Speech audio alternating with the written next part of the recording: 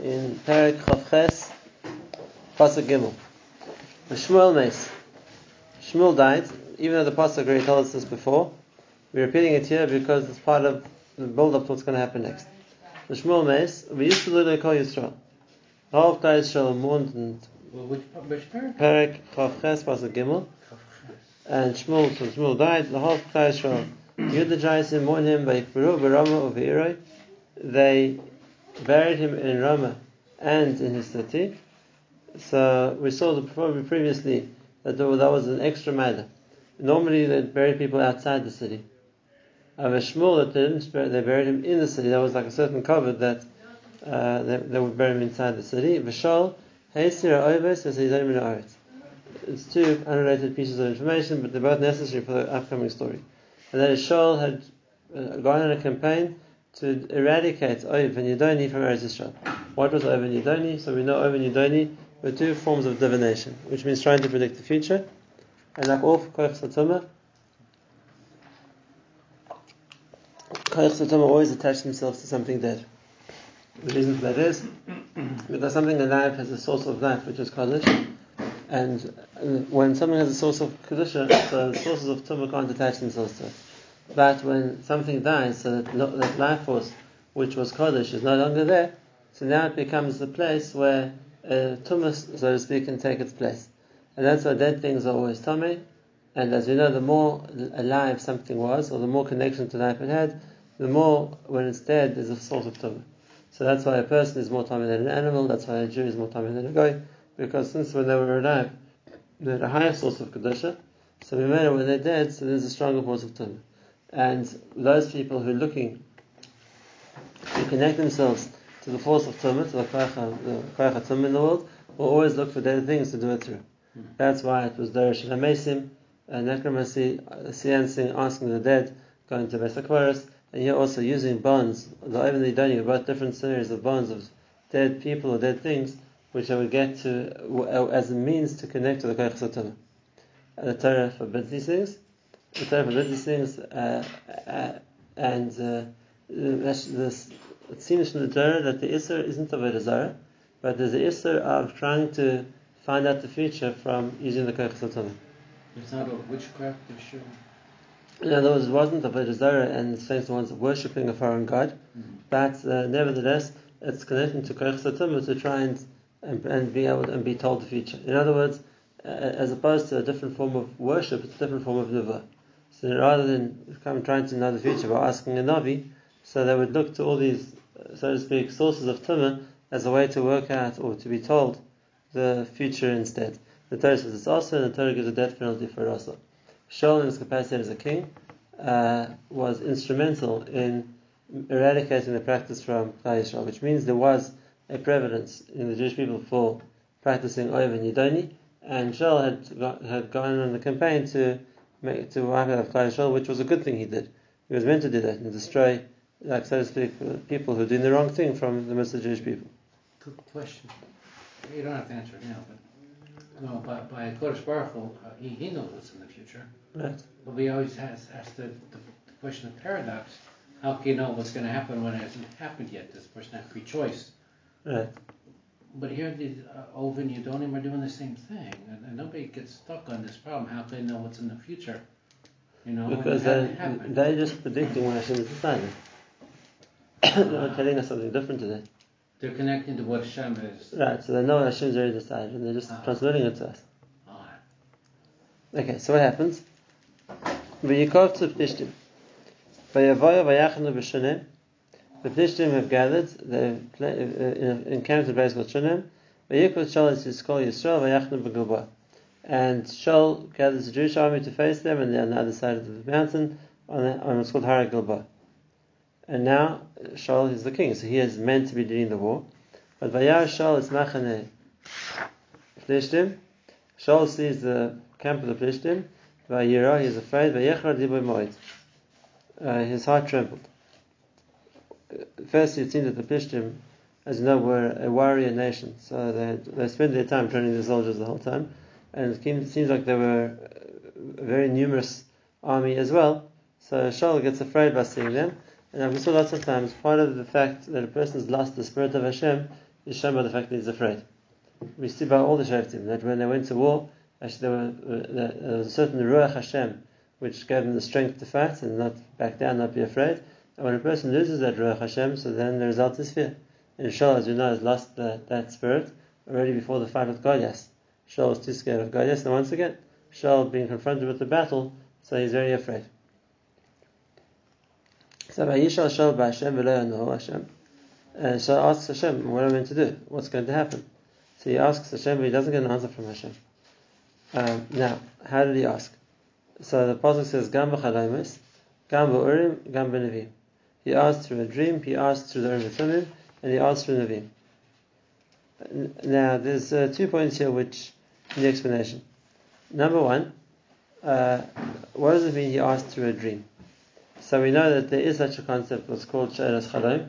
It's a much lower level of Nevuah than asking a Navi or asking a Urim Tumim, but it's something which also can give an answer.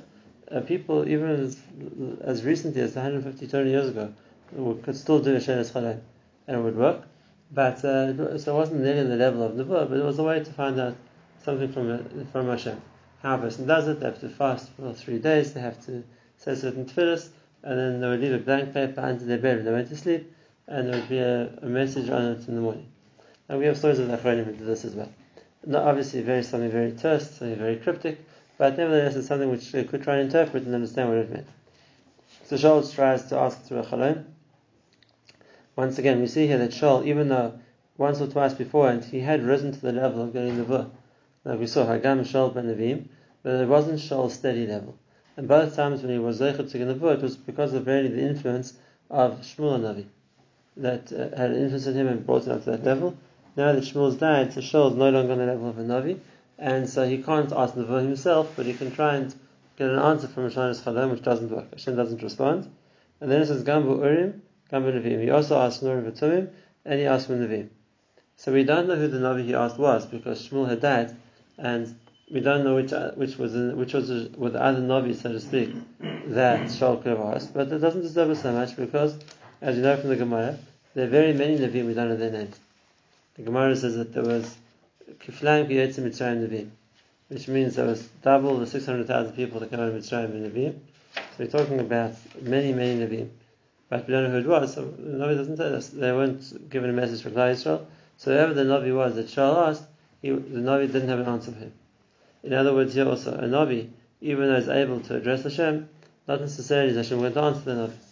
And therefore, here what happened was that Shaul asked Navim, and the Navim didn't get a response. So they didn't know what to say to him. And it's also a pasuk in Eicha. Gam Nevi'ehu lo ymatzu chazorim min Hashem. When Hashem doesn't want to tell information to the Navim, he doesn't. So the Navim don't know it because they weren't told anything.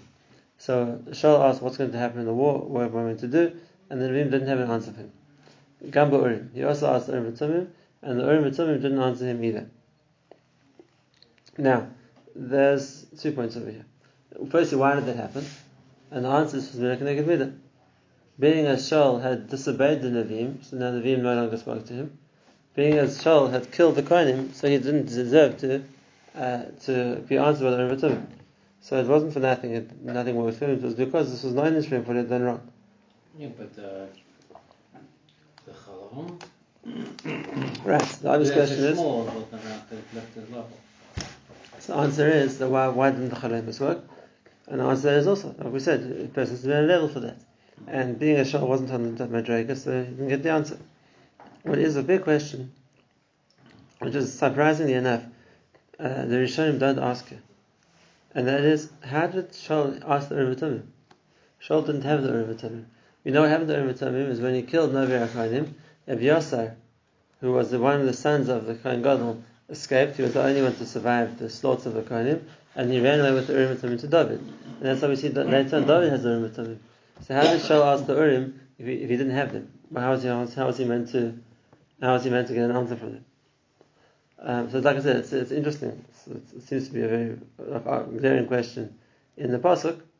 The chayra we're going to see is what you have to say that, as we know, Shaul knew where David was. He knew that he ran to Achish, and that's why he gave up. It was a foreign territory; he couldn't get to him there.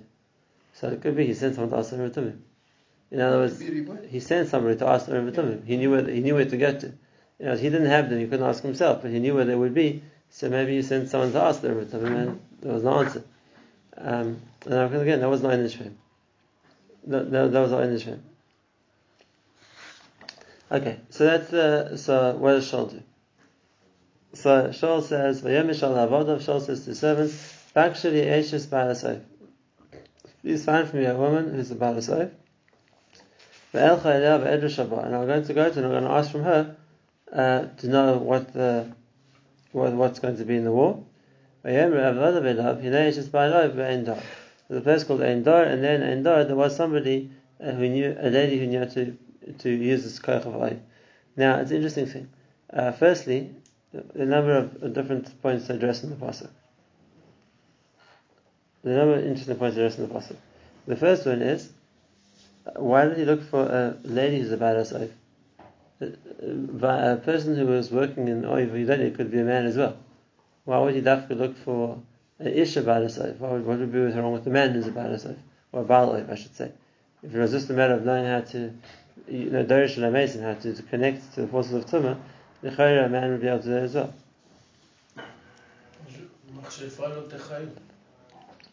So even in the Torah when it talks about the Mechashefa, which is a bit of a different koach, but it also calls it in the feminine, and the Gemara says in that because the rove of the people who dealt with these things were ladies. They had more of an affinity for koach Tumah, and we made it so therefore it would be more likely to find a lady who's about herself. The other answer is that, like we said before, Shaul went on a campaign to kill the Bali off. And so it'd be probably more likely that a lady would get under the radar and wouldn't be known about than a man.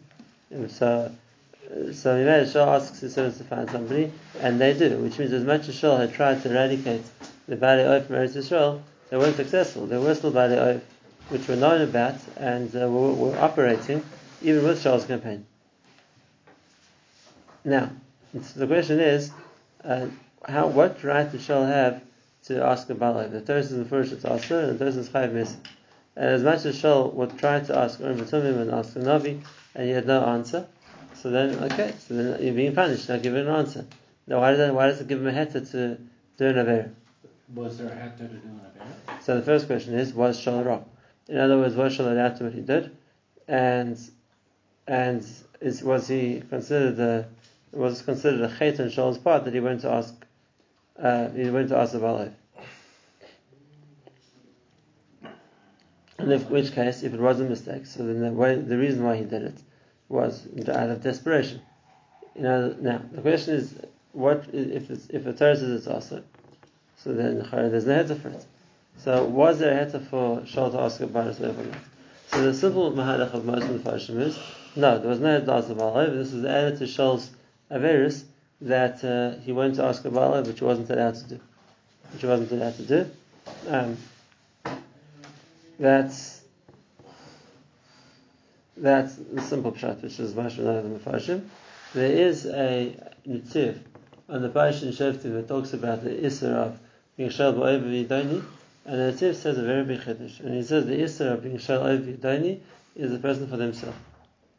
He says Moshe Ein Kain. If it's a question of pikuach nefesh for a rabbim, so then it's just like pikuach nefesh is doiche anything that's there except for avodah zarah, like we know, and arais and shvichas damim. And being as this isn't avodah zarah, it's awesome because it's working with the kochot tumah, means the kochot tumah, but it's not avodah zarah. And if that's the case, so then in the case of possible pikuach nefesh, he wants to say maybe it was mutter for Shaul to ask. Because still then what's going to happen in battle. He's responsible for the whole Jewish army. So he yelled it was considered a koach nefesh, which would allow even doing something which would normally be awesome. The other Mepharshim argue with this, Sarah Chaim argues with this, and he says it's not mistaber because it wasn't that Shaul could choose not to go to war. If Klal Yisrael were being attacked by the Plishtim, then as a king he had to fight. He never chose not to. So where was the koach nefesh? In other words, the question is, it's not that if the Baal is going to tell you don't fight, he's not going to fight. He has to fight. So it's just a question of curiosity to know what's going to happen. But you can't really make any decisions based on what they tell you because you can't choose to abandon the battle. So if that's the case, it's not Pekuach Nefesh. Pekuach Nefesh means a person has to make a life-changing decision, a life-threatening decision, And if that's the case, they have to find out if, let's say, what they need to know in order to make a decision. But if the decision's been made, and it's just a question of curiosity, what's going to happen, so then it's not Pekuach Nefesh anymore.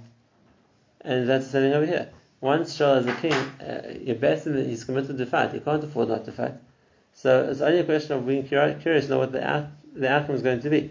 But if it's not really a question of shall I fight or shall I not fight. He's compelled to do. He doesn't have a choice. I guess that's the discussion whether there would have been a heter ask Pekuach Nefesh to ask the Baal or not. He went to a very great effort to satisfy his curiosity. Right. Now that's the second point, and that is the idea of having to know Mirash. Was there a heter for that? Was there a heter for that? Or if it's not going to make a difference to what he has to do, he has to fight. So then he should fight, regardless of trying to find out Mirash what the outcome is. That's the question. If Shaul was right or wrong in what he did by asking this Baal Yosef. Now, it seems that the way that the Oyev worked, that the person who wanted to know information from the Baal Yosef had to be there and ask themselves, and then the Baal Yosef would do whatever she did to bring up the spirit of a dead person, who would communicate directly with the person asking them, not with the Baal Yosef. She merely had to facilitate the connection to whichever nefesh it was, and when the conversation took place, it would be between the questioner and the nefesh of the person that they're asking. The Baal Yosef wouldn't necessarily be privy to the details of the conversation. Now we're going to see over here, guys. Okay, so that's what Shaul went to do. So Shaul disguises himself. Why? Because had he come as a king, she wouldn't have participated, because she knew that Shaul had been on a program to eradicate all the Baliav. So he clearly dresses up, he masquerades himself. He goes with two people with him. The two people with him were the two generals of the Jewish army, who were Abner and Amasa. And so the three of them travel. They come to the lady at night, and they say to her, Kasmin Ali Ba'if, use your powers of being a Baal Yosef to bring up a neshama. And then the person I want you to bring up, you're going to want to have used the spirit of Oiv to bring up neshamas, and I'm going to tell you who I want you to bring up. So they ask her to practice as a Baal Yosef and to use her koiches that she has to bring up a neshama. Why they go at night? There also the idea was these things dafka worked at night. There's also time for the koiches haramah. It's interesting, even today, where unfortunately this kind of Isser is still very prevalent in Eretz Yisrael. Not necessarily Oyev Yidoni, the idea of Derish Lamesim. Using seancing to speak to the neshamas of dead people, it happens a lot. It's Isser Deraisa, but Lamesim, a lot of people do it. A lot. Unfortunately, a lot of people do it, especially in the army. There are we know of a lot of people involving themselves in speaking to, or trying to speak to the neshamas of Mesim. And it's a question: is it just for curiosity? Is it because it's entertainment? Is it Pekuach Nefesh? Because there have been times of people have been told by Rosh, this one's going to die, that one's going to die, this one's going to die, whatever it is, and it's come true. So that's it's obviously a very shocking experience for a person to be told about which of their comrades are going to get killed, but it's happened. So, but that's Issa Deraisa. What's interesting is because it's attaching to a Koyach HaTzoma, so it doesn't work on Shabbos. We know that the rule is the Koyach HaTzoma don't have a Shlet on Shabbos, and we even heard from Bali Tshuva who were in army units where they were doing this, that free time on Shabbos, that was the best time they tried to do it, never worked on Shabbos.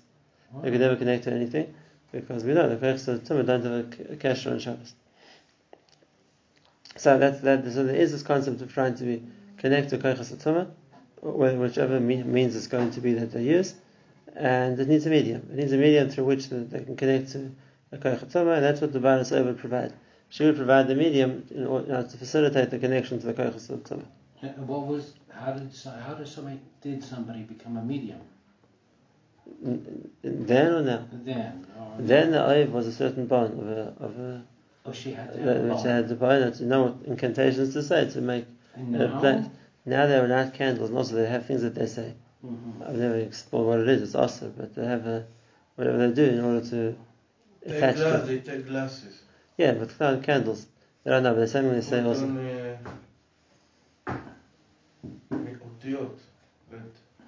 They have a board with letters, a Ouija board. When it comes to Darish Lamesim, they can only bring up Rishon, because they're people that Koich HaTumah has. People that Tzaddikim they can't touch.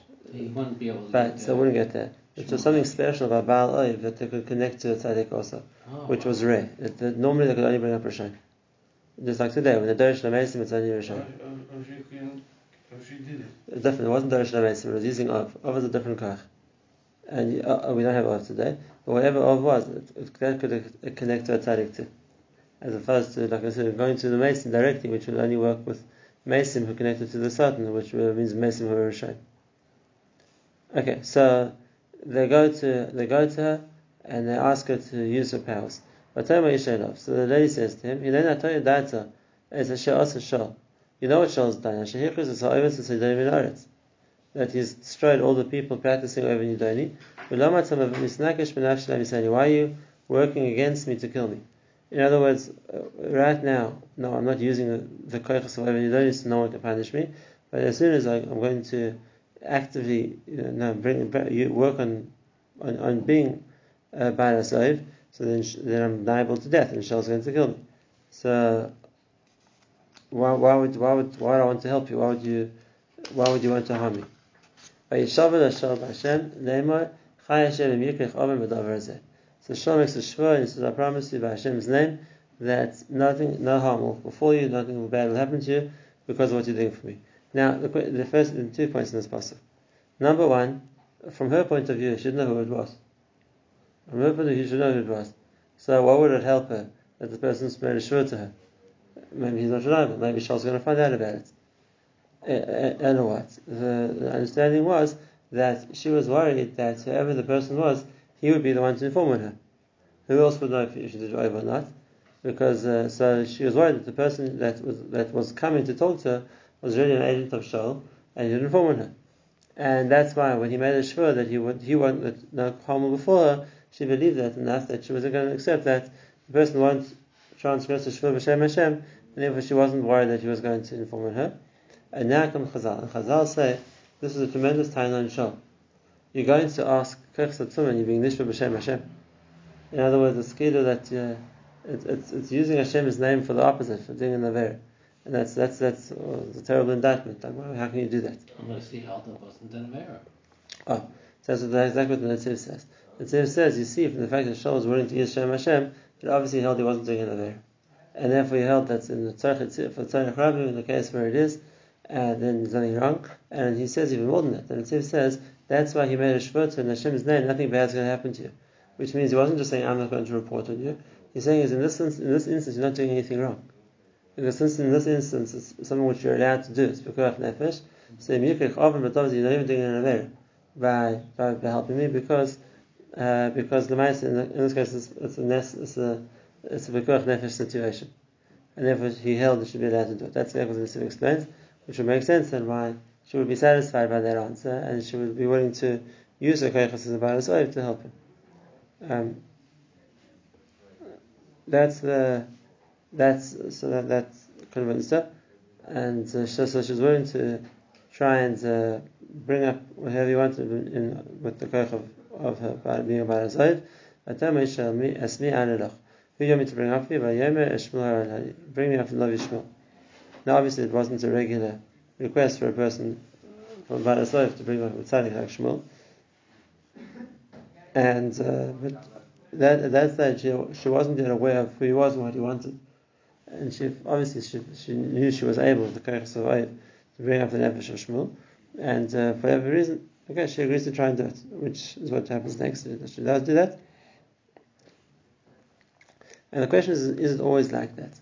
Are tzaddikim always subject to the possibility of being yanked out of their Gan Eden by whoever wants to use Oiv and pull them back into this world or not?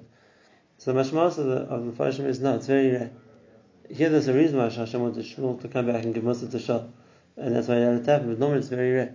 When it's already Gan Eden, so the idea of somebody doing an aver in this world which can take him back out of Gan Eden to punish him is not a likely thing to happen. And that's why we see that when Shmuel felt that he was being summoned back, he was very surprised. This was a very unusual thing that such a thing could happen. Which is like we'll see next time why Shmuel has to go and ask Moshe Rabbeinu to vouch for him. He thought he was going to get punished or something. But because normally the Koyach HaSarah couldn't attach themselves, even then, to a tzaddik enough that could bring him back into this world. So obviously that's really Isha realized that if this person wants Shmuel Navi, he must be a big person. If it's going to work, it's because it's a person who's important enough that has the ability to bring Shmuel Navi down again. She didn't yet chap who exactly it was, but she must have realized it was somebody that was on the stature, on the level that he could bring down the nefesh of Shmuel.